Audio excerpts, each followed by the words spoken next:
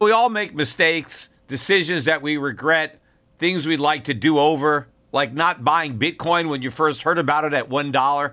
We all carry around different stresses, big and small. When we keep them bottled up, it can start to affect us negatively. Therapy is a safe space to get things off your chest and to figure out how to work through whatever's weighing you down. At times, therapy has helped me and my loved ones in many ways. Therapy isn't just for those who've experienced major traumas. With the right guide, you can discover effective strategies to minimize distractions and truly connect with your needs, setting the stage for a more balanced life. If you're thinking of starting therapy, give BetterHelp a try. It's entirely online, designed to be convenient, flexible, and suited to your schedule. Just fill out a brief questionnaire to get matched up with a licensed therapist and switch therapists anytime for no additional charge. Take a moment. Visit BetterHelp.com/gold today to get 10% off your first month. That's BetterHelp, HELP.com/gold.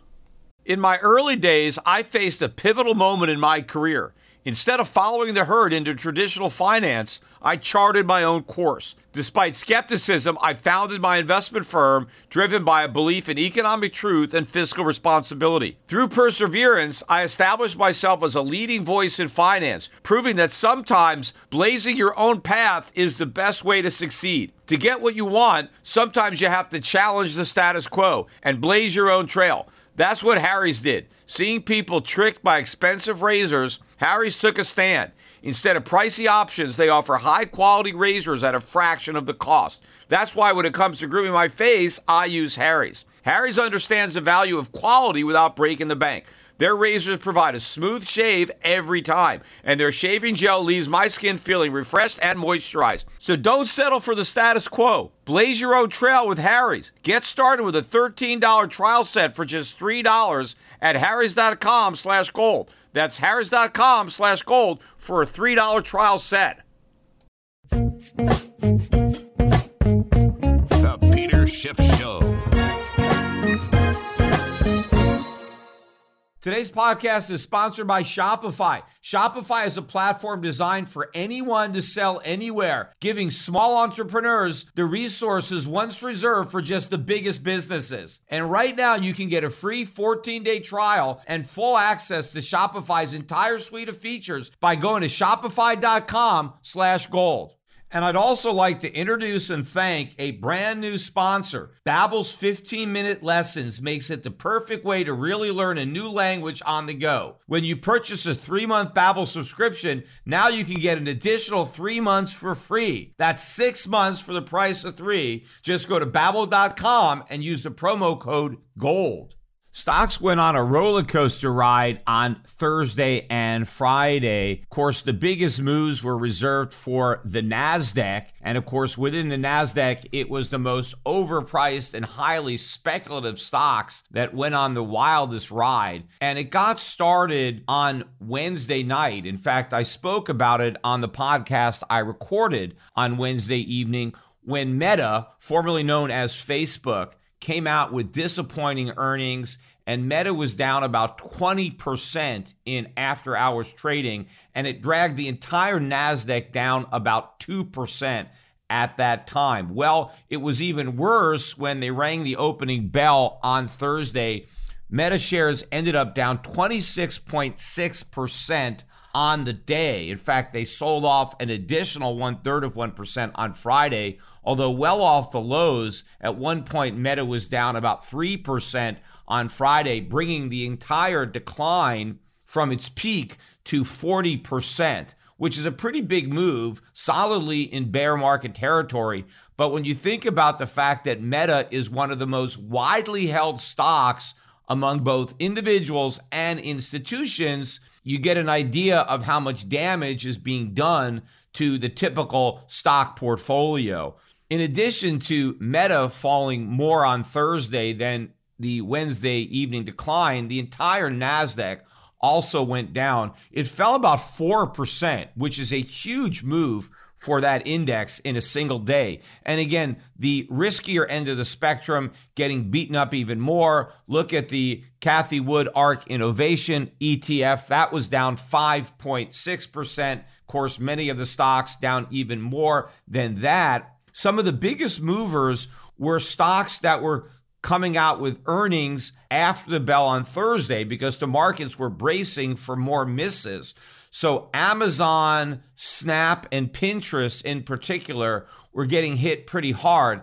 Amazon was down 7.8%, Pinterest was down 10.3%, and Snapchat was down 23.6% because investors were worried that if they also reported bad earnings like Facebook, that those stocks would get clobbered. Well, everybody was set up for misses, and what the market did was surprised everybody because all three of those stocks ended up beating expectations, and that resulted in a sharp reversal in those names, which also helped to power the entire NASDAQ up, which rose about 1.4% on Friday. So not nearly recouping the 4% Thursday loss, but those individual stocks did. In fact, Amazon was up 13.5% on the day, Pinterest up 11%, and Snap rose by a staggering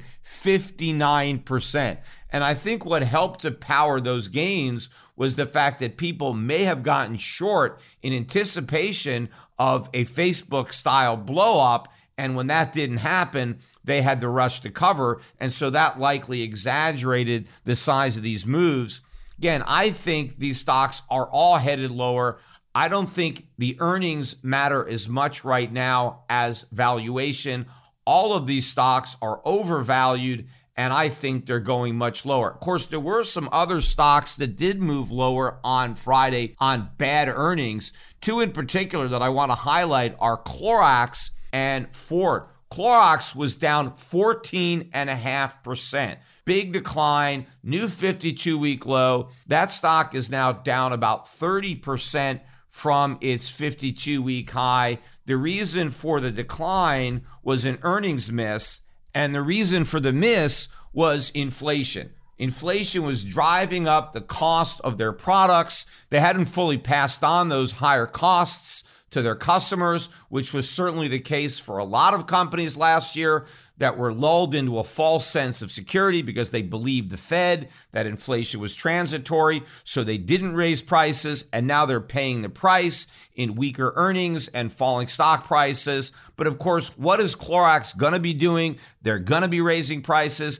They didn't really discuss that, but it's certainly going to happen. They have to defend their margins. They need to start raising prices, and that's what's going to happen. Now, as far as the stock is concerned, even though it's dropped considerably, looking at Clorox, I think the valuation is still too high on the stock. It's trading at about 26 times earnings, which I think is rich for that type of company. If you compare it to its peers, certainly if you compare it to the companies that I own that operate in that space, the stock is expensive. I think if it fell to below 20 times earnings, the stock might look interesting. That would be about $100 a share or less. Right now it's $141. If the stock does go down to $100 a share, it would represent about a 50% decline from its peak. And by the way, Clorox was another one of those COVID winners. One of the reasons it rose so much in 2020 was because everybody was cleaning stuff and sterilizing and bleaching things because they were afraid of getting COVID. And so that drove some extra sales of Clorox, which helped the stock get way ahead of itself as a lot of people just bought into it the way they bought into so many stocks that were temporarily benefiting from COVID. Investors were acting as if those temporary benefits were permanent, and of course they were not. The other stock that got beaten up on Friday on weak earnings was Ford. Shares of Ford were down 9.7% on the day, and that stock too is now down about 30% from its peak. But I don't really think the problem with Ford is a valuation problem. I think it really reflects underlying weakness in the U.S. economy. I think fewer and fewer Americans are going to be able to afford to buy new cars. I mean, fewer and fewer Americans can afford to buy used cars. So I think you're going to see a lot of problems both for Ford and GM domestically as U.S. customers are priced out of the new car market. Plus, a lot of people already bought new cars. They took advantage of artificially low interest rates, cheap financing, to buy cars. And a lot of these buyers took out long-term loans. People are buying cars and they're using 5 or 6 year loans to do it. And so it's taking people a long time to repay their car loans, which means it's going to take a long time before they can afford to replace their existing car with a new car. And all of that bodes ill for the profits of domestic car companies. But the biggest move was not in the stock market, but in the cryptocurrency market. We saw a huge rise on Friday in Bitcoin. In fact, as I am speaking, Bitcoin has recovered the 40,000 handle. In fact, it's above 41,000. 41,500 is about where Bitcoin is trading as I am recording this podcast on Saturday morning. If you look at shares of the Grayscale Bitcoin Trust that dropped 3.5% on Thursday, along with other risk assets, it exploded higher by 13.5% on Friday, to the joy of the Bitcoin hodlers who are now convinced that the low is in and now we're off to the moon again, which of course is exactly what the rally is designed to do. I think this is a sucker rally orchestrated to create a false sense of hope, to sucker in some more buyers so that other people can continue to unload these overvalued crypto tokens. And so I don't expect this 40,000 level to hold. In fact, this may be the last time that Bitcoin trades above 40,000. We'll see. But if I'm correct that the air is coming out of all these speculative bubbles, it certainly includes cryptocurrencies like Bitcoin, because that's the most speculative bubble of them all. But, I think the most significant market moves on Friday were in the bond market and the oil market. That's where investors should really be concerned. Bond yields really spiked on Friday. The yield on the 10-year Treasury is now at 1.93%. This is the highest it's been of this move. 30-year Treasury is yielding now 2.23%. Big spike up in yields on Friday, down in price. This should be problematic, not because the yields are high, but because they're rising. And the scary part for investors should not be how much they've already risen in the past, but how much room there still is for yields to rise in the future, and how vulnerable both U.S. stocks and the U.S. economy are to this rise in rates. And part of the reason for the rise in rates is increasing inflation. Look at what happened to the price of oil. Shot up another couple of bucks on Friday. We closed at $92.30 a barrel. That's a new high for the move. Last time oil prices were this high was over 7 years ago. In fact, the intraday high on Friday was $93.17. Oil finished the week up 2.25%. We're already up 23% on the year, and this is just the end of the first week in February. In fact, oil prices were strong last year, but not this strong. In the first 5 weeks of 2021, the price of oil ended the first week of February up 18% on the year. So we're already starting out stronger in 2022 than we started in 2021, which seems to support what I've been saying all along, that 2022 inflation is actually going to be worse than 2021. The Fed is hanging its hat on the fact that it thinks the inflation rate will come down, that the supply shortages are going to dissipate, and that the bottlenecks are going to unclog. And so there's not going to be as much inflation in 2022 as there was in 2021. The reality is there's going to be more. In fact, think about how much room there is for the price of oil to rise. Just look at that chart. There is nothing but blue skies above the current price. In fact, looking at the long-term chart of oil, the price peaked back in July of 2008 at just under $150 a barrel. But think about what was going on in July of 2008. The US dollar index was at 73. You had a very weak dollar, which meant even though oil was really expensive for Americans, it wasn't nearly as expensive for foreigners who were able to take advantage of the cheap dollar. So in their own currencies, it wasn't as big a deal as it was in the US, although the prices were still high. I'm not saying they weren't high in Europe or Asia. They were just not nearly as high as they were in America. Also, look at where the discount rate was. In 2008, that summer, the discount rate was at 6.25, which was the high for that cycle. Today, the discount rate stands at 0.25%, the low of the cycle. That is a huge difference. And also, the dollar index is above 95. We have a much higher dollar than we did back in 2008. My point is that the dollar has a lot of room to fall, and interest rates have a lot of room to rise before we may break the back of the oil bull market. And of course, what really helped break the back of that bull market in the summer of 2008 was the 2008 financial crisis. That's what really sent the price of oil crashing. Plus, the 2008 financial crisis sent the value of the dollar soaring as everybody rushed into dollars during that crisis. And so that really brought the price of oil down. But that's not going to happen. Not for a while anyway.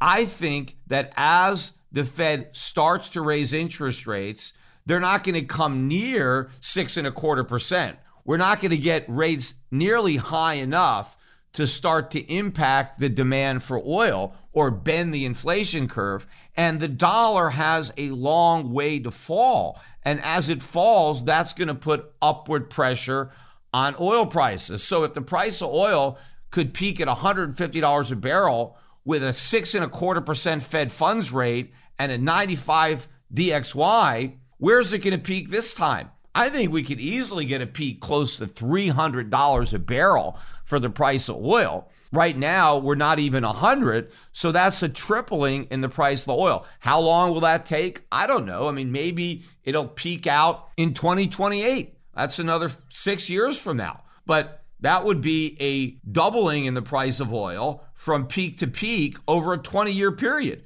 Oil peaking at 150 in 2008 and then peaking again at 300 in 2028. That doesn't seem like too absurd a price move, a doubling in price over a 20-year period, especially considering all of the money that would have been printed over those 20 years. In fact, it's possible that the price of oil goes even higher than $300 a barrel during that time frame. But what does that mean? Well, that means that gasoline is going to be more than $10 a gallon. I mean, right now it's probably about $3.50 a gallon, maybe $4 in some parts of the country. But imagine the U.S. economy when people are paying $10 a gallon for gas. And of course, they're going to be paying a lot more money for a lot more things. It's not just going to be energy prices that are going up. The entire cost of living is going way up.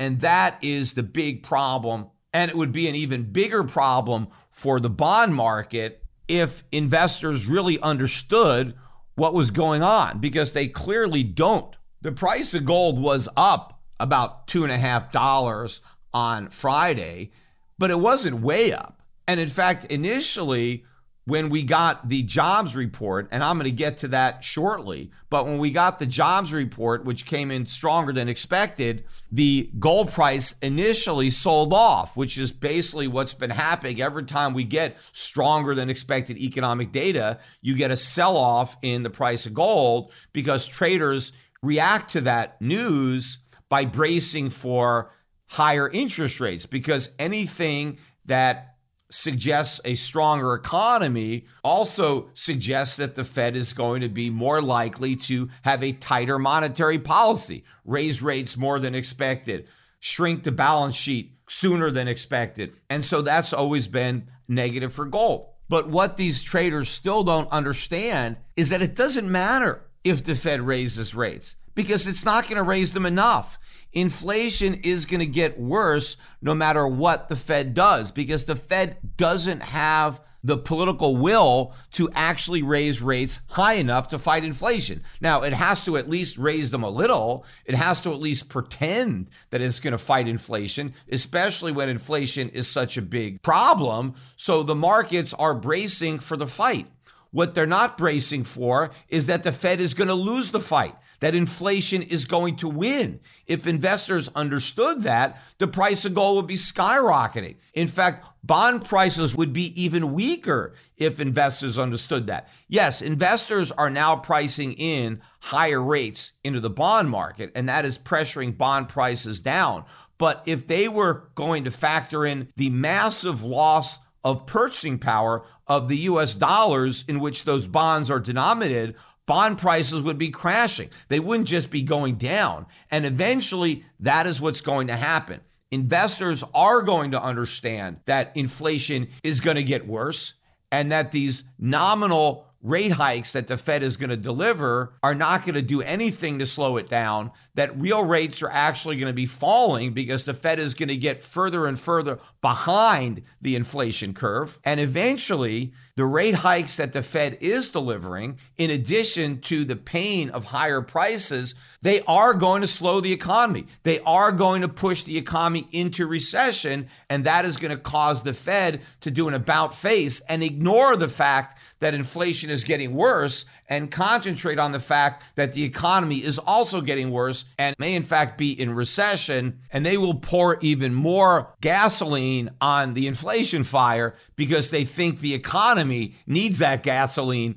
to run faster. The other big mover on the week was the US dollar. Dollar index was down about 2%, closed at 95.48. Now, the main driver of dollar weakness was euro strength. In fact, the dollar did manage to rise against a number of other currencies, but it got smacked against the euro. Euro rose 2.7% on the week.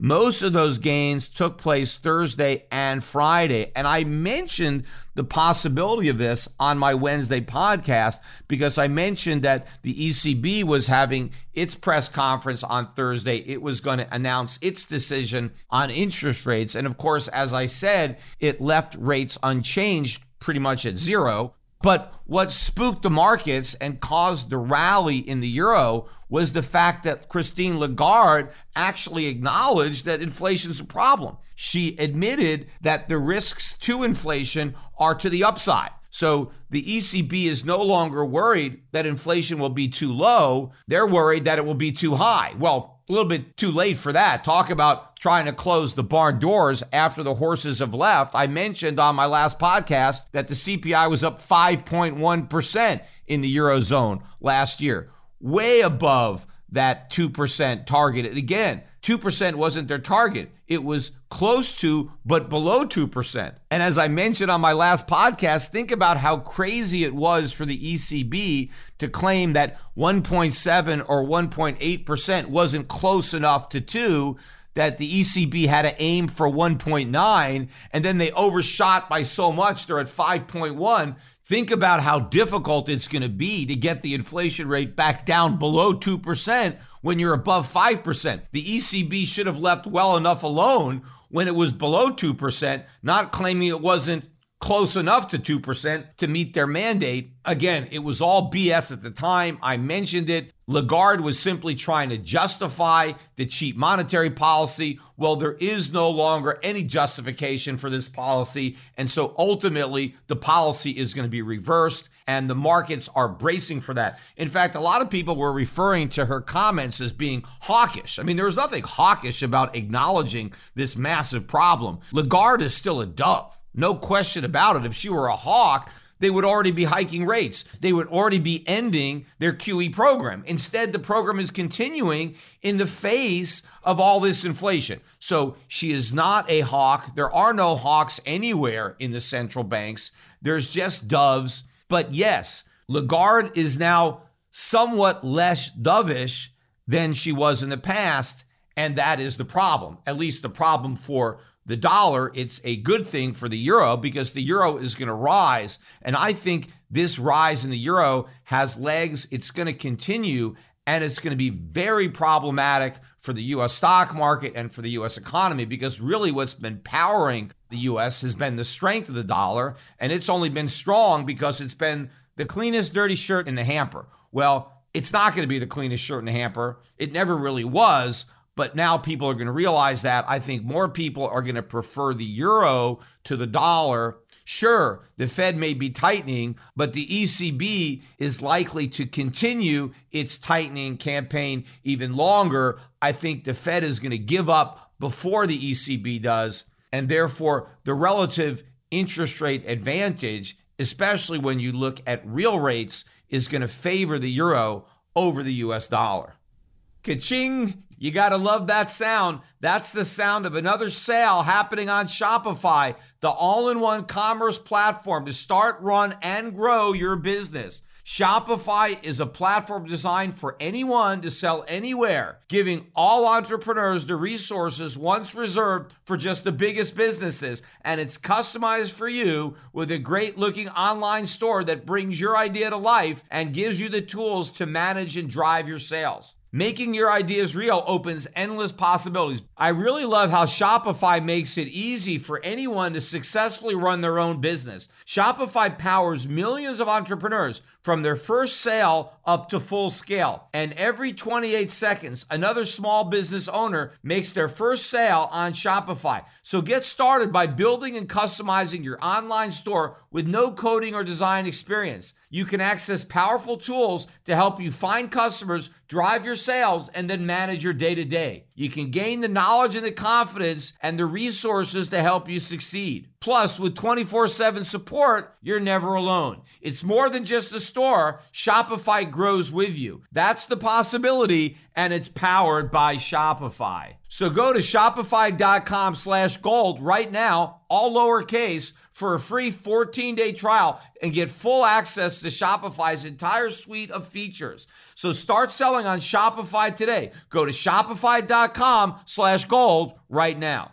As a public person, I am hyper aware of safety and security. Delete Me finds and removes any personal information you don't want online, and it makes sure it stays offline. Delete Me is a subscription service that removes your personal information from the largest people search databases on the web, and in the process helps prevent potential ID theft, doxing, and phishing scams. Sign up and provide Delete Me with exactly what information you want deleted, and their experts will take it from there. Delete Me sends you regular personalized privacy reports showing what information they found, where they found it, and what they removed. Delete Me isn't just a one-time service. Delete Me is always working for you, constantly monitoring and removing the personal information that you don't want on the internet. So take control of your data and keep your private life private by signing up for Delete Me. Now at a special discount for my listeners. Today, get 20% off your Delete Me plan when you go to joindeleteme.com/gold and use the promo code GOLD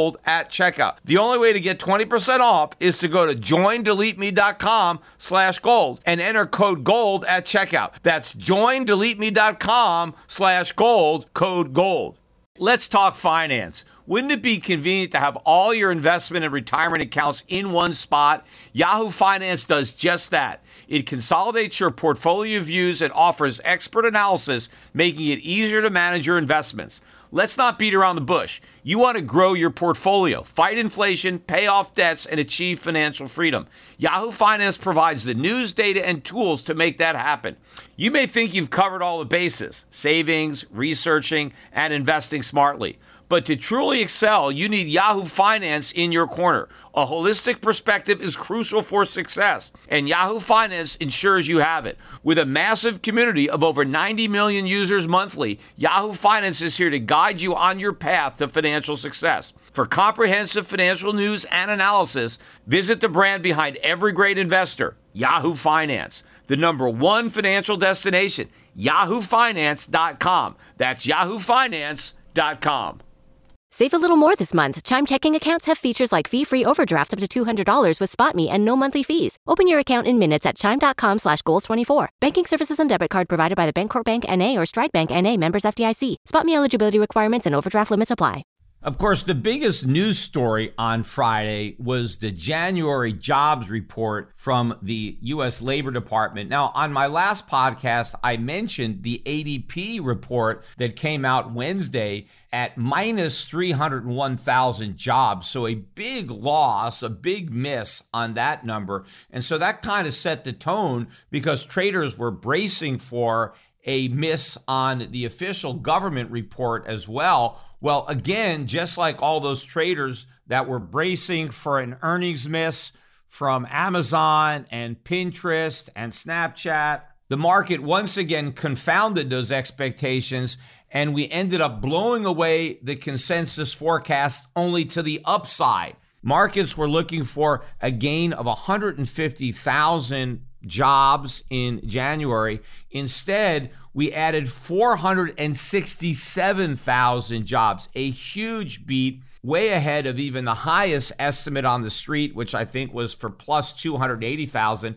There was actually minus 400,000 was the lower end of the consensus. And in fact, they went back and revised up the prior month. December had been originally reported at just 199,000 jobs added, which was lower than what was expected at the time. Well, now that was revised up as well. 510,000 jobs is what the government now claims were added in the month of December. So a big beat on that number. Private payrolls also way up. They were supposed to rise 150,000. They rose by 444,000, and the prior month was revised from up 211,000 to up 503,000. The only disappointment was manufacturing figures. We were supposed to gain 19,000 jobs there. Instead, we only gained 13,000, although there was an upward revision to the December number, originally reported as plus 26,000. It was revised to plus 32,000. So really about a push there. But we did have a big increase in the labor force participation rate. That rose from 61.9 to 62.2. In fact, it was expected to decline to 61.8. But that is a big increase, 0.3%. Doesn't really make sense because we only created 467,000 jobs for all of those people who entered the labor force, yet the unemployment rate only notched up from 3.9% to 4%. If we really have so many new people in the labor market, it stands to reason that more of them would be unemployed if only 467,000 found jobs. But I think there's a lot more to this number than meets the eye. I mean, first of all, I think the big problem for the markets was not the headline, but what lied beneath. Because if you listen to a lot of the reporters who were talking about the collapse in the bond market, they blamed it on this big beat in the jobs numbers. I don't think it's the headline, because I think a lot of people understand that this is just a bunch of noise. What I think they're worried about are the average hourly earnings. In other words, inflation. Average hourly earnings were supposed to rise by 0.5. Instead, they increased by 0.7. Now, the prior months was slightly revised down from the original estimate of an increase of 0.6 to up 0.5. But that doesn't matter, because look at the year-over-year number. The consensus was for year-over-year average hourly earnings to rise by 5.2%. Instead, they shot up by 5.7%. And that compares to a 5% increase year over year in the prior period, which was upwardly revised from 4.7%. So the wage pressures are even stronger than the markets thought. And in fact, if you look at the average hours worked, that actually went down from 34.7 in the prior month to 34.5. So in other words, workers are working fewer hours, but they're being paid more for the hours they work. That means their employers are getting less output because people aren't working as hard, but they're having to pay more money to get that output. So less stuff being produced, but more expensive labor costs to produce it. Obviously, consumer prices are headed up, and that is what is pushing down the bond market. That and the rising oil price that I already discussed, not the beat in the headline number. In fact, if you really take a look at the reason for that big number, it's all due to seasonal adjustments. It's not that the economy was so strong, it's that the seasonal adjustments were so big. In fact, if you look at all the adjustments that were made to the numbers from 2021, not just the revisions to December, they had revisions for the entire year. And on balance, they ended up subtracting 244,000 jobs from what we were originally told were created last year.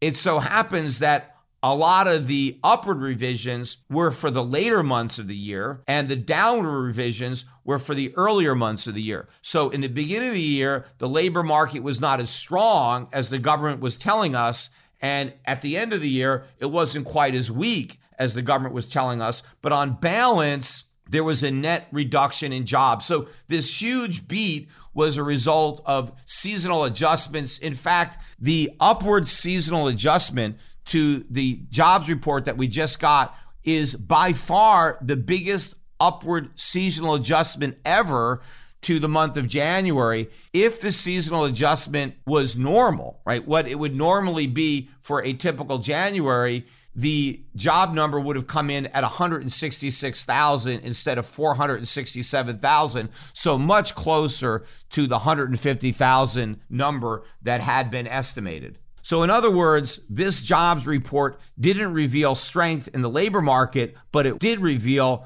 strength in inflation. It showed that the pricing pressures that we had in 2021 are continuing in 2022, and businesses are going to be under increasing pressure to raise prices in 2022, even more so than in 2021. Whether it's saving more and spending less, getting organized, or losing weight, there's a lot of worthwhile goals to set for yourselves this year. And one that's been at the top of my list for a while is learning Spanish, especially since I live in Puerto Rico. And with Babbel, the language learning app that sold more than 10 million subscriptions, I may actually be able to pull it off. Learning a new language doesn't have to be tedious. It can be fun and engaging. The whole Babbel process is addictively fun, fast, and easy. Babbel teaches you bite-sized language lessons for real-world use. I just started using it myself, and it's a breeze. Other language learning apps use AI for their lesson plans, but Babbel's lessons were created by over 100 language experts. Their teaching methods have been scientifically proven to be effective. With Babbel, you can choose from 14 different languages, including Spanish, French, Italian, and German. Plus, Babbel's speech recognition technology helps you improve your pronunciation and your accent. Everything is voiced by real native speakers, so you can hear nuances and even learn slang. There are so many ways to learn with Babbel. In addition to lessons, you can access podcasts, games, video stories, and even live classes. Plus, it comes with a 20-day money-back guarantee. So start your new language learning journey today with Babbel. And right now, when you purchase a 3-month Babbel subscription, you're going to get an additional 3 months for free. That's 6 months of Babbel for the price of 3. Just go to Babbel.com and use the promo code GOLD. That's Babbel, Babbel.com, and use the promo code GOLD. That's Babbel, language for life. I spoke earlier about the big increase in Amazon shares because Amazon beat its numbers. Well, Amazon also announced a price increase. If you want to be an Amazon Prime member, the cost is now 17% higher than it was last year. That is an indication of what is going on with prices, a 17% hike. Amazon is not done hiking. Amazon Prime membership costs are going to go up every year. In fact, they might have another hike before the end of this year. Who knows? But this is a good indication of things to come for consumers. And of course, this is very problematic for the Fed. And as I mentioned earlier in the podcast, gold initially sold off after this report came out. And sure, we didn't have a big rally. We were up $2.50 or so. We closed, I think, around 1809 an ounce. But what's significant is that gold didn't stay down and that it didn't sell off even more because all last year, gold was getting hammered on stronger than expected jobs numbers. Now it's not. So either it's because the markets realized that the number wasn't strong, or more importantly, the markets do realize that the inflation numbers were very strong.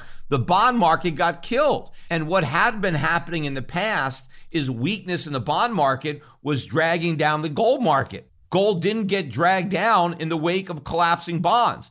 And what I've been pointing out the entire time is that inflation weakens bonds. Inflation strengthens gold. So they are very different assets when it comes to inflation. They may both be perceived as stable stores of value, risk off, places that people turn to in times of panic. Maybe people buy treasuries or they buy gold as a safe haven. But I've always pointed out there is a huge difference if what you're afraid of is inflation, because there is no safety in bonds when it comes to inflation. Because when it comes to inflation, it's the bonds that are the most vulnerable. Gold is a hedge against inflation, and maybe we're starting to see the beginning of that divergence. Traders are finally starting to wake up. So right now, gold is not going down when we get this inflation data, but eventually it's going to go way up. When again, as I mentioned earlier, traders stop focusing on the fact that the Fed is going to fight inflation and start focusing on the fact that the Fed is going to lose that fight and that inflation is going to win. But another winner from inflation is going to be stocks. People are going to be buying stocks as a hedge against inflation, except they're not going to be buying the same types of stocks they were buying when they weren't worried about inflation and they had no inflation to hedge. This is the rotation that I've been talking about out of the momentum stocks, out of these hyped up, high-flying stocks into traditional value, low PE, high dividend paying companies that actually make stuff, where they have pricing power and they can deliver those earnings to their shareholders right now in the form of dividends. Not betting on the come, not earnings that may or may not materialize many, many years in the future, but earnings that are already here right now and that can keep their shareholders ahead of inflation. And in fact, bigger than just the transition out of growth into value is going to be the transition out of U.S. stocks into foreign stocks, because of course it's the rest of the world that has all the value stocks. The US market has been dominated by these overpriced momentum names, all these big tech stocks like Facebook that is now down 40% from its peak. But there's a whole lot of stocks similar to Meta that are going to be going down. Investors are going to be using these stocks as a source of funds, and they're going to be moving into other stocks that represent much better investment value and inflation hedges. Now, a lot of people think, well, that can't happen. If the U.S. market is going down, it's going to drag the whole world down with it. Everything is trading in lockstep, and that's not going to happen. I think what we're going to see with the U.S. stock market vis-a-vis the rest of the world is something similar to what we saw with the Nikkei in its spectacular boom and bust that also didn't drag down the entire world. I mean, look at the move that we had in the Nikkei. In 1950, the Nikkei was at 100. And 40 years later, 1989, approximately 40 years, the index was at 35,000. That's a 350-fold increase in 39 years. Just massive. But it's actually bigger if you price it in US dollars. Because in 1950, you got 360 yen to the dollar. And in 1989, it was about 130. So you almost had a triple in the value of the yen as you got a 350x increase in the value of the Nikkei. So if you combine the two, that's 1,000 times. So to put that in perspective, if you invested $1,000 in the Nikkei in 1950, by 1989, that $1,000 was worth $1 million. That is an enormous increase. I mean, that's kind of like a Bitcoin kind of move, 1,000 to 1 million. In contrast, what happened to the Dow during that period of time? Well, in 1950, the Dow Jones was at 200, and in 1989, it was at 2,700. 13 and a half times. That's still a decent increase, but it pales in comparison to the 1,000x that you got in Japanese stocks. So an American investor over that 39-year period turned $1,000 into $13,500, where if the same American put his $1,000 into Japanese stocks, he turned it into $1 million. Of course, I'm not counting dividends. I'm just looking at price. So the actual returns were much greater if those dividends are taken into account, especially if they were reinvested. So a huge boom that ended up in a spectacular bubble. In fact, if you look at the tail end of that move, in 1982, the Nikkei was at 7,000. And in 1989, 6 years later, it was at 35,000. So that was the peak of the bubble, and then the market collapsed. The Nikkei didn't bottom out for another 20 years. It was in 2009, following the 2008 financial crisis. That's the year the Nikkei finally bottomed, and it was 77% lower than it was 20 years earlier. So if you just bought and hold, if you were buying the dips in the Nikkei because it had been a bull market, think about the severity of those losses over a 20-year period. In fact, as of now, today, the Nikkei is still below where it was in 1989. I think it's around 29,000-ish right now. So it's been over 30 years, and the market is still down. I think we can see something similar in the U.S., certainly in real terms, and if not for the Dow Jones, for the NASDAQ. I think the NASDAQ is the Nikkei of this bull market, and I think it's going to experience a similar type of decline, certainly relative to the rest of the world, because as the air was coming out of the Japanese stock bubble, investors just started buying other stocks that represented better investment value than the ones that they were selling in Japan. And I think the same thing is going to happen in the U.S. Investors are not just going to dump U.S. stocks and hold on to cash, especially in an inflationary environment where cash is trash. You have to do something with that cash. And so you're just going to move it to better valued stocks. The U.S. stock market was really the only game in town. Since 1989, the Dow Jones is up 13x, the NASDAQ 14x, and the Nikkei is down 17%. Plus, the gains in the U.S. were heavily concentrated during the last decade, a decade where stocks in the rest of the world basically traded sideways. So U.S. stocks are the most overowned, they're the most overpriced, and they have the most downside risk. And you're going to see all of this money moving out of those stocks into other stocks in Europe, in Asia, value, dividend-paying stocks, emerging markets, stocks that are linked to commodities that benefit from inflation. And I think these trends are going to go on not just for years, but potentially for decades. And we're still early in this transition. Most people still don't realize that the game has changed. They're still playing the old game. They have no idea what the rules are for the new game. That's what I'm trying to explain. Sure, I was early in my forecast. I've been telling people to prepare for this game for several years. Well, now it's here. And the fact that we're prepared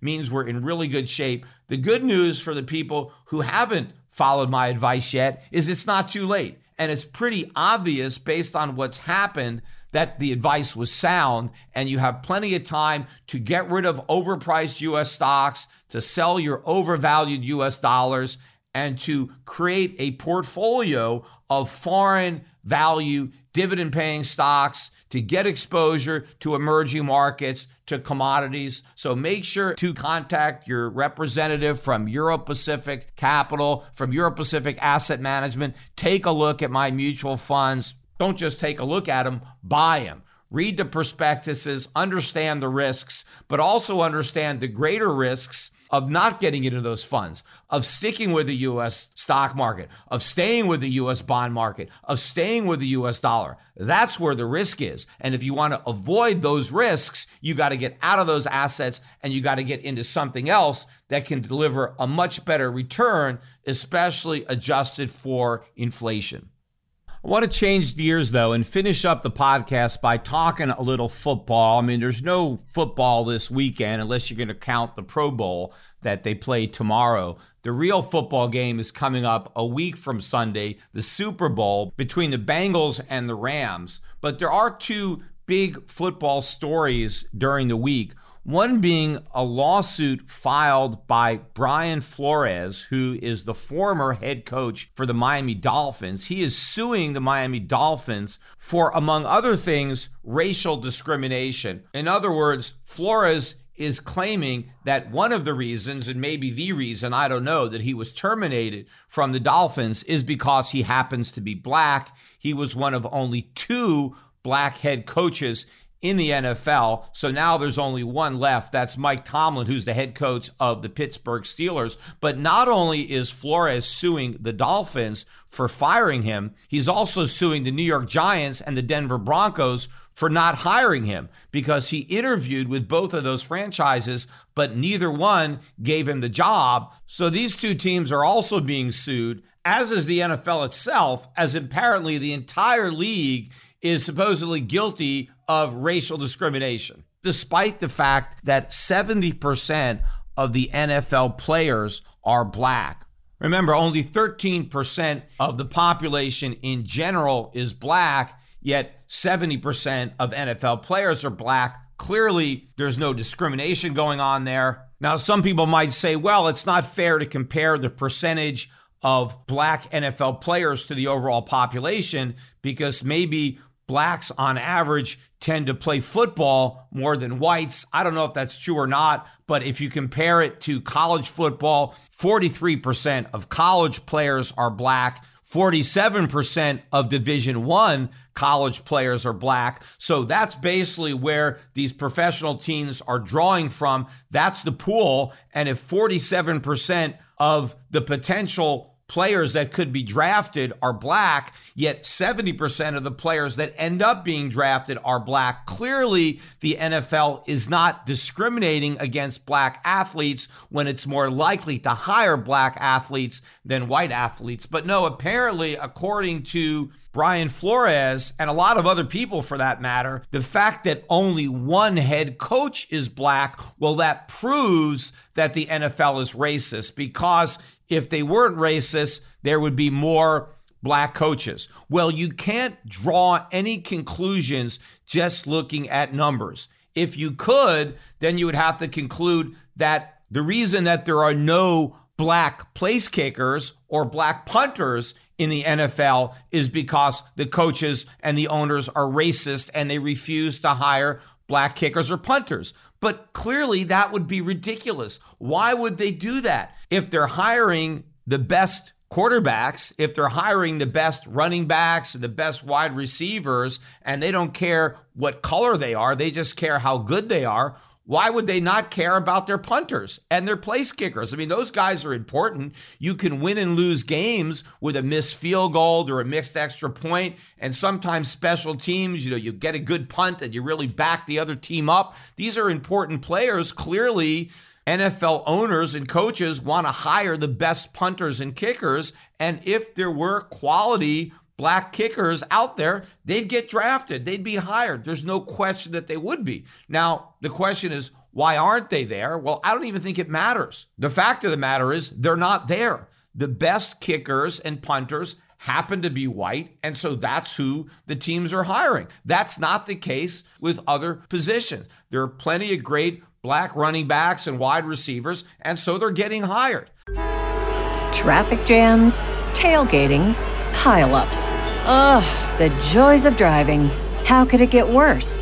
The federal government wants to have a say in what you drive. That's right. The Biden administration's EPA is pushing mandates that would ban 2 out of every 3 vehicles on the road today. Don't let Washington become your backseat driver. Protect the freedom of driving your way. Visit EnergyCitizens.org. Paid for by the American Petroleum Institute.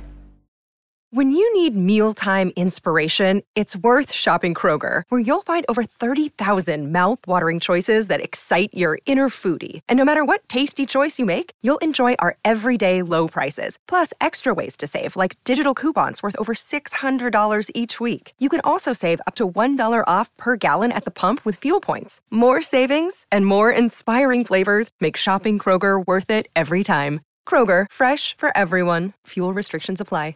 Now, you could try to come up with reasons why there's no black kickers or punters. Ironically, one of the only black punters in the history of the league, and he happened to be one of the best punters ever, was a guy named Reggie Roby, who unfortunately, the guy died a couple of years ago, very young, 43 years of age, had a heart attack, but he played 16 years for the NFL. 9 of those years with the Miami Dolphins. In fact, the Miami Dolphins drafted him out of college. So how racist were they if they drafted a black punter? Now, obviously, I think it was a different owner back then, a different coach, but still it's the same culture. And I just think it's kind of ironic that the Dolphins were the ones that had Roby. But to try to think about why there aren't more black punters and kickers, because it's clearly not because they're not athletic enough to be able to kick the ball. Clearly they could. It's just that they don't do it. And I think there's 2 reasons for that, although there could be more. I think one is that a lot of these kickers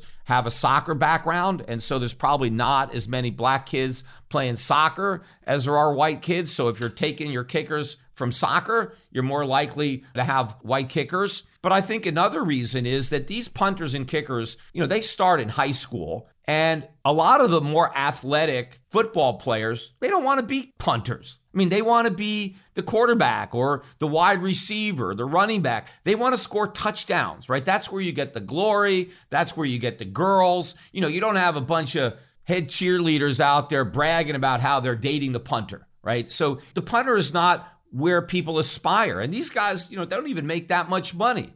Who becomes the punter? It's the guy that's not good enough to play any other position. So a lot of times, that's the white kid. He's not fast enough. He's not strong enough. He doesn't have the skills, but he wants to be on the team. So he settles for punter. And so he punts all through high school, and then he punts all through college, and now he gets drafted. Some of the black players who were better athletes, who were running backs, they were probably not quite good enough to make it in the NFL. They were good enough to play in college, but they weren't good enough to play in the NFL. But now they can't just start punting. I mean, maybe if they would have started out as a punter in high school, they could have been drafted and they could have been a punter. But they spent their time as a running back, and so they couldn't catch up with all the years of experience that these white punters and kickers had because they weren't good enough at an earlier age to play the other positions. That's probably the reality. It's got nothing to do with race. And the same thing with coaching. The fact that there's only one black head coach, although there was 2 until Flores was fired, the fact that there's now one has nothing to do with race. The owners want to win. And just like they hire the best players, they hire the best coaches. Now, maybe you want to try to argue that, well, the coaches, they can't afford to be racist when it comes to hiring players because there it's really important to have the best people for the job. And so you have to hire the black players. But maybe that's not the case with coaches. I mean, anybody can coach. It doesn't really make a difference. So you might as well just give those jobs to the white guys. Except that's sheer nonsense. There's no way that that can be true. The average head coach in NFL makes $8 million a year. Of course, some make more. I think Belichick on the Patriots is the highest paid. I think he gets about $12 million a year. So there are some guys making $3 or $4 million a year to average it out. But still, that's a lot more than the average player is paid. I think the average is $900,000 a year. Of course, you have some really high-paid guys, Patrick Mahomes, the quarterbacks that are making $30, $40 million a year, right? But they average up a lot of other players that are just making a few $100,000 a year when they just get started in their rookie season, their first few seasons, a lot of linemen. My point is that on average, the coaches are much more highly paid than the players. Now, the owners, they're not throwing their money away. Why are they paying $8 million a year if it doesn't matter who the head coach is? As a matter of fact, there are plenty of people coaching football. Look at all the high school football coaches. You know what the average high school football coach makes? $35,000 a year. I'm sure a lot of those guys would love to take some of these NFL coaching jobs, and they do it for a lot less than $8 million.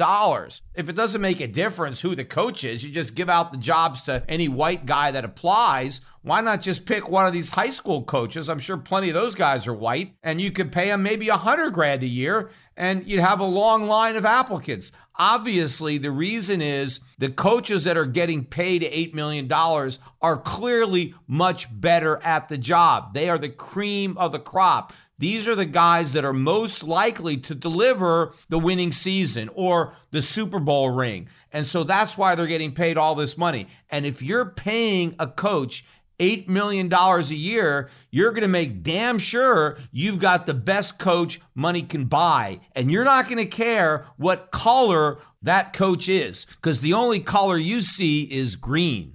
And another example of the Miami Dolphins not being racist and hiring who they thought was the best person for the job was the 2019 draft. Their number one draft pick was Tua Tagovailoa, black guy. I mean, technically, yeah, he's not African. He's Samoan, but he's very dark. I mean, take a look at a photograph of Tua. He's got black skin, right? So if the Dolphins are so racist, why did they draft him? Why didn't they just pick Justin Herbert, who's a white guy and who is a much better quarterback? He's not a better quarterback because he's white. He's just a better quarterback. Why didn't they pick him if they're so racist? It's because they thought Tua was the better quarterback. And again, they didn't care what color his arm was. They cared about how good his arm was, and they thought he had a better arm than Herbert. They were wrong. They should have taken the white quarterback, but they took the black quarterback, which should show you that they're not racist. They took who they thought was the best player. And when they hired Brian Flores to be the head coach, there were probably plenty of white coaches who wanted the job that they could have hired, but they hired Flores, even though he was black. Why? Because obviously the Dolphins thought Flores was the best man for the job when they hired him. And when they fired him because they didn't think he was the best man for the job, again, it had absolutely nothing to do with race. Now, there could be some other aspects of this lawsuit that may have merit. I'm not saying that there's no merit to anything in there. One of the things that Flores is alleging is that Stephen Ross, who is the owner of the Miami Dolphins, offered to pay him $100,000 for every game that he lost. He was deliberately trying to get the Dolphins to tank so that they could draft Tua. Now, of course, they really should have been trying to draft Joe Burrow, who is going to be playing in the Super Bowl. But at the time, they were talking about tanking for Tua, and they ended up with Tua anyway. But they had an opportunity to take Herbert, but they didn't. But the fact that Ross was trying to pay Flores to lose, and the fact that Flores didn't want to do that because maybe he has too much respect for the game, he's too ethical to deliberately lose. I mean, I'm not really sure about what the NFL rules are when it comes to losing on purpose. But to me, it seems like they certainly violate the spirit of the whole draft system that is aimed to try to level the playing fields by helping to strengthen the weakest teams, because the worse your record is, the better your draft choice. So if you're the worst team in the league, you get the number one draft choice to help improve the team. And that's why the Bengals are in the Super Bowl. I mean, they were the worst team a couple of years ago, and here they are in the Super Bowl because they had the number one draft pick. So if you're throwing games on purpose, it kind of defeats the whole purpose of what the draft is trying to do. So there may be some aspects of this lawsuit that have merit, but it's got nothing to do with race.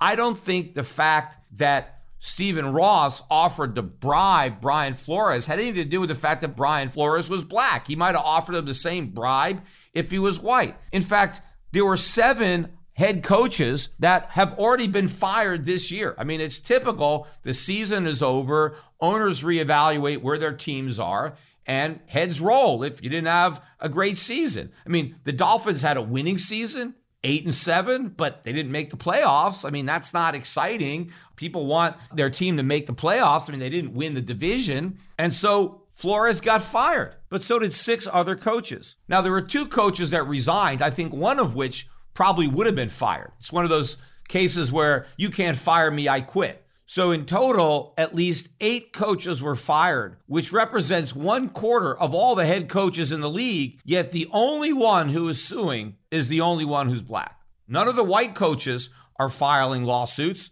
because they can't.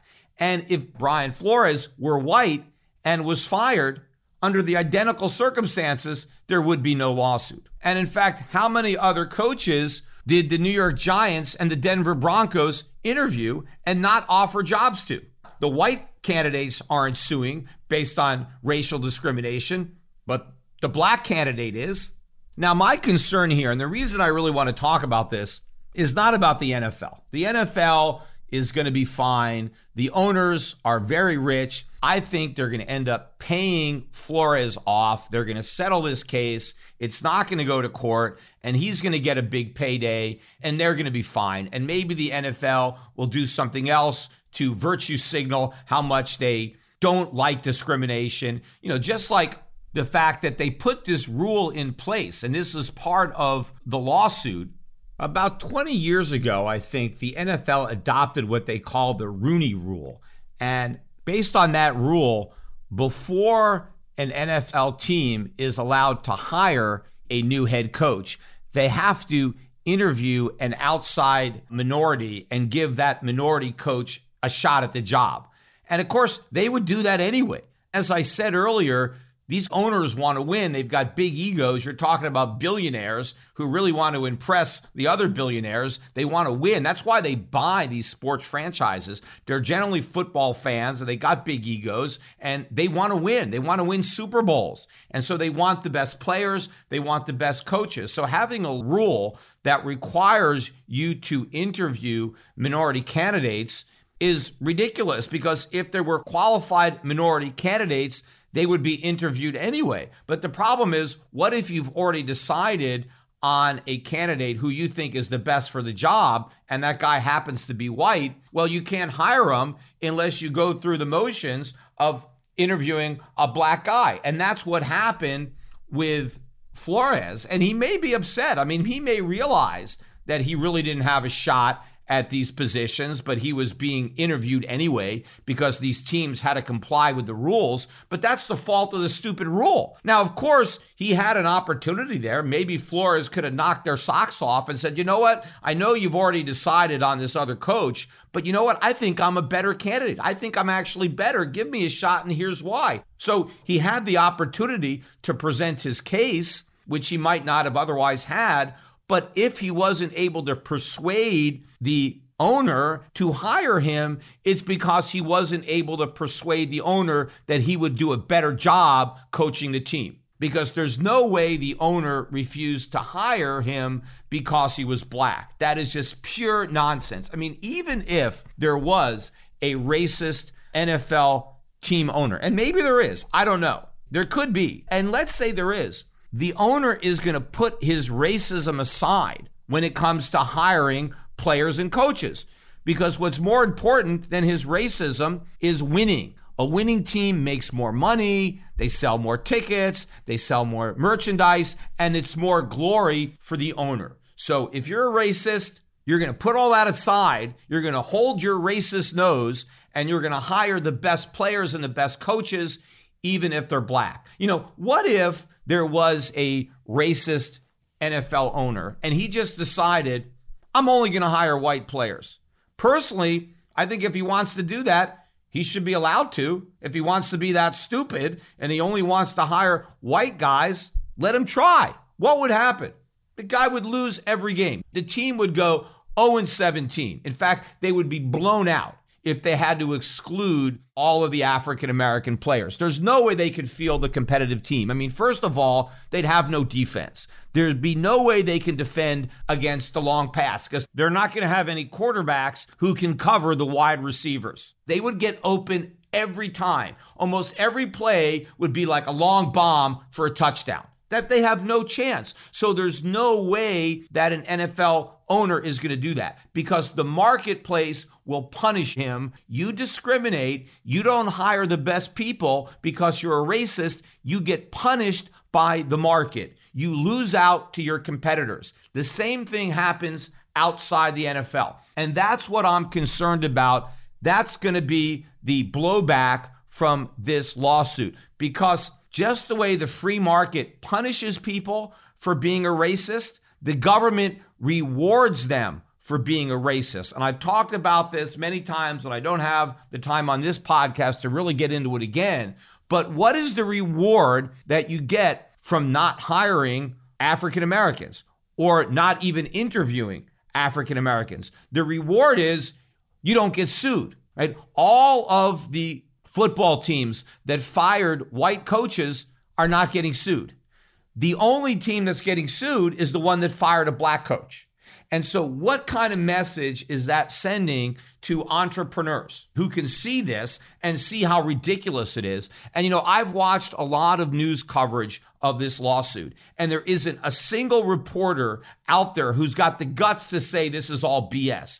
Everybody wants to defend Flores. Everybody wants to point to the fact that there's only one black coach to conclude that the NFL is racist and that we need more black coaches. And they're afraid to say that it's all nonsense. We don't need more black coaches, just like we don't need more white players. I mean, you can make the same argument. Only 30% of the players are white. We need more white players. And you can pick it apart by position and try to look at the racial breakdown of every position and demand we need more white guys here or we need more black guys there. No, just let the free market settle it out. If there are not that many black coaches, there are actual reasons for that having nothing to do with racism. And I think the average person can see that, who's not a reporter and who's not worried about being perceived as politically correct and feeling that they have to virtue signal. What private employers are seeing is the team that fired the black guy is getting sued. The teams that fired the white guys are not getting sued. What does that mean? I don't want to hire the black guy because if I do and I have to fire him, I have a risk of getting sued. I can hire the white guy and fire him without the risk of getting sued. And there is a value to that, which means that whenever I'm hiring a black applicant, it comes with a cost that hiring the white applicant doesn't have. The cost is that I might get sued. And lawsuits are very expensive. And smaller businesses have the hardest time affording them. And so if you want to minimize your legal liability and not have to worry about being sued, you hire the white guy over the black guy. So government anti-discrimination laws are encouraging discrimination. Absent those laws, the free market would punish discrimination, but now the government rewards it because you're now less likely to be sued because you discriminate. Now, of course, people say, no, you're going to get sued for discrimination. No, you're not. Not if you're a small employer. If you only have 3, 4, 5 employees and you don't have any black employees, nobody is going to be able to sue you based on discrimination simply looking at the numbers because there isn't enough in the sample. You can't conclude that, hey, I've got 4 or 5 workers and none of them are black, therefore I'm discriminating, so you're able to do it. Now, if you're a big company with thousands of employees and you don't have any African Americans, okay, now you can build a case. So the really big companies, they can't discriminate, but the small ones do. In fact, they have no choice. There could be plenty of small employers that interview for positions and the black applicant is their top choice, but they end up going for their second choice because they don't want to take the risk of being sued. So all of this is going to backfire. That is the problem. We need to get rid of all these anti-discrimination laws so that small businesses can stop discriminating and go back to hiring based on merit. And finally, I want to get to the other football story in the news. The Washington football team, formerly the Washington Redskins, finally has a new name, and it's the Washington Commanders. It took them 2 years to come up with Commanders. And first of all, I don't think they ever should have changed the name Redskins. I don't think Redskins is a derogatory term. I don't think it's the equivalent of the N-word. It never was. I think a bunch of white liberals kind of feigned this outrage over Redskins, and the team stood up to all the nonsense for years and years and years. But then a couple of years ago, following the George Floyd protests and the Black Lives Matters, they finally caved into the pressure for political correctness and had to virtue signal by getting rid of the name Redskins, which, as far as I'm concerned, was a compliment to Native Americans. I think that when the franchise came up with that name, it was out of respect. They were glorifying Native Americans. They admired them, right? It was a way of honoring them. Why? Because they had qualities that they wanted to emulate on the field. They were courageous warriors. They were hardworking. They were perseverant, right? That's why you name a football team after something, because you want to be associated with the good characteristics, the good traits that whatever you're naming your team after has, right? Think about the names of football teams. A lot of teams are named after animals, right? Lions, bears, eagles, right? These are strong, majestic animals that people admire. Look at the Super Bowl. It's the Bengals versus the Rams, right? It's not the skunks versus the turkeys. I mean, who's going to name their team that? So if you're an animal and a team is named after you, it's because you're an animal that people are attributing positive characteristics to. Some of the teams are named after people. The Raiders, the Buccaneers, the Patriots, or the Cowboys. These all have positive connotations, right? You don't see football teams named the Wimps or the Pansies or the Sissies. So naming your football team the Redskins was a compliment. It wasn't an insult. This whole thing was about political correctness. But what also really bothers me is this new name, the Commanders. And when I read some of the stories as to why they were coming up with the name Commanders, not that it's like a really bad name in and of itself, but it's the reason that they came up with it. They said that they wanted the team to have a name that represented the capital because, this is Washington. It's the nation's capital. And so they took that very seriously because they represented our capital. And so they wanted the football team's name to be associated with the qualities and the stature of the nation's capital. And so they came up with Commanders. And unfortunately, they're right, because we actually have a command economy, a socialist economy being commanded from Washington, D.C. Now, that's not the way it's supposed to be. But unfortunately, I guess the owners of the Washington football team recognized that the economy is being commanded from the capital. A more realistic name for the team would be the Washington Bureaucrats, because that's really what they are, is a bunch of bureaucrats. But that's not the type of name that you want to have for your football organization. A better name, I think, than the Bureaucrats, because if you want to stay with the theme of red, how about Bloodsuckers? Because that's really what they are. Blood is red. So how about the Washington Bloodsuckers? Of course, they're not going to come up with that name. There's a lot of other fitting names that they're probably not going to use either. Like, how about the Washington Tyrants? That seems kind of appropriate. Or the Washington Lobbyists. I think that would be a good name for the team. Or maybe the Washington Pork Barrels. But, if you think about it, the best name potentially that preserves the red aspect of the original team with something that's very befitting of Washington, D.C. would be the Washington Red Tapes.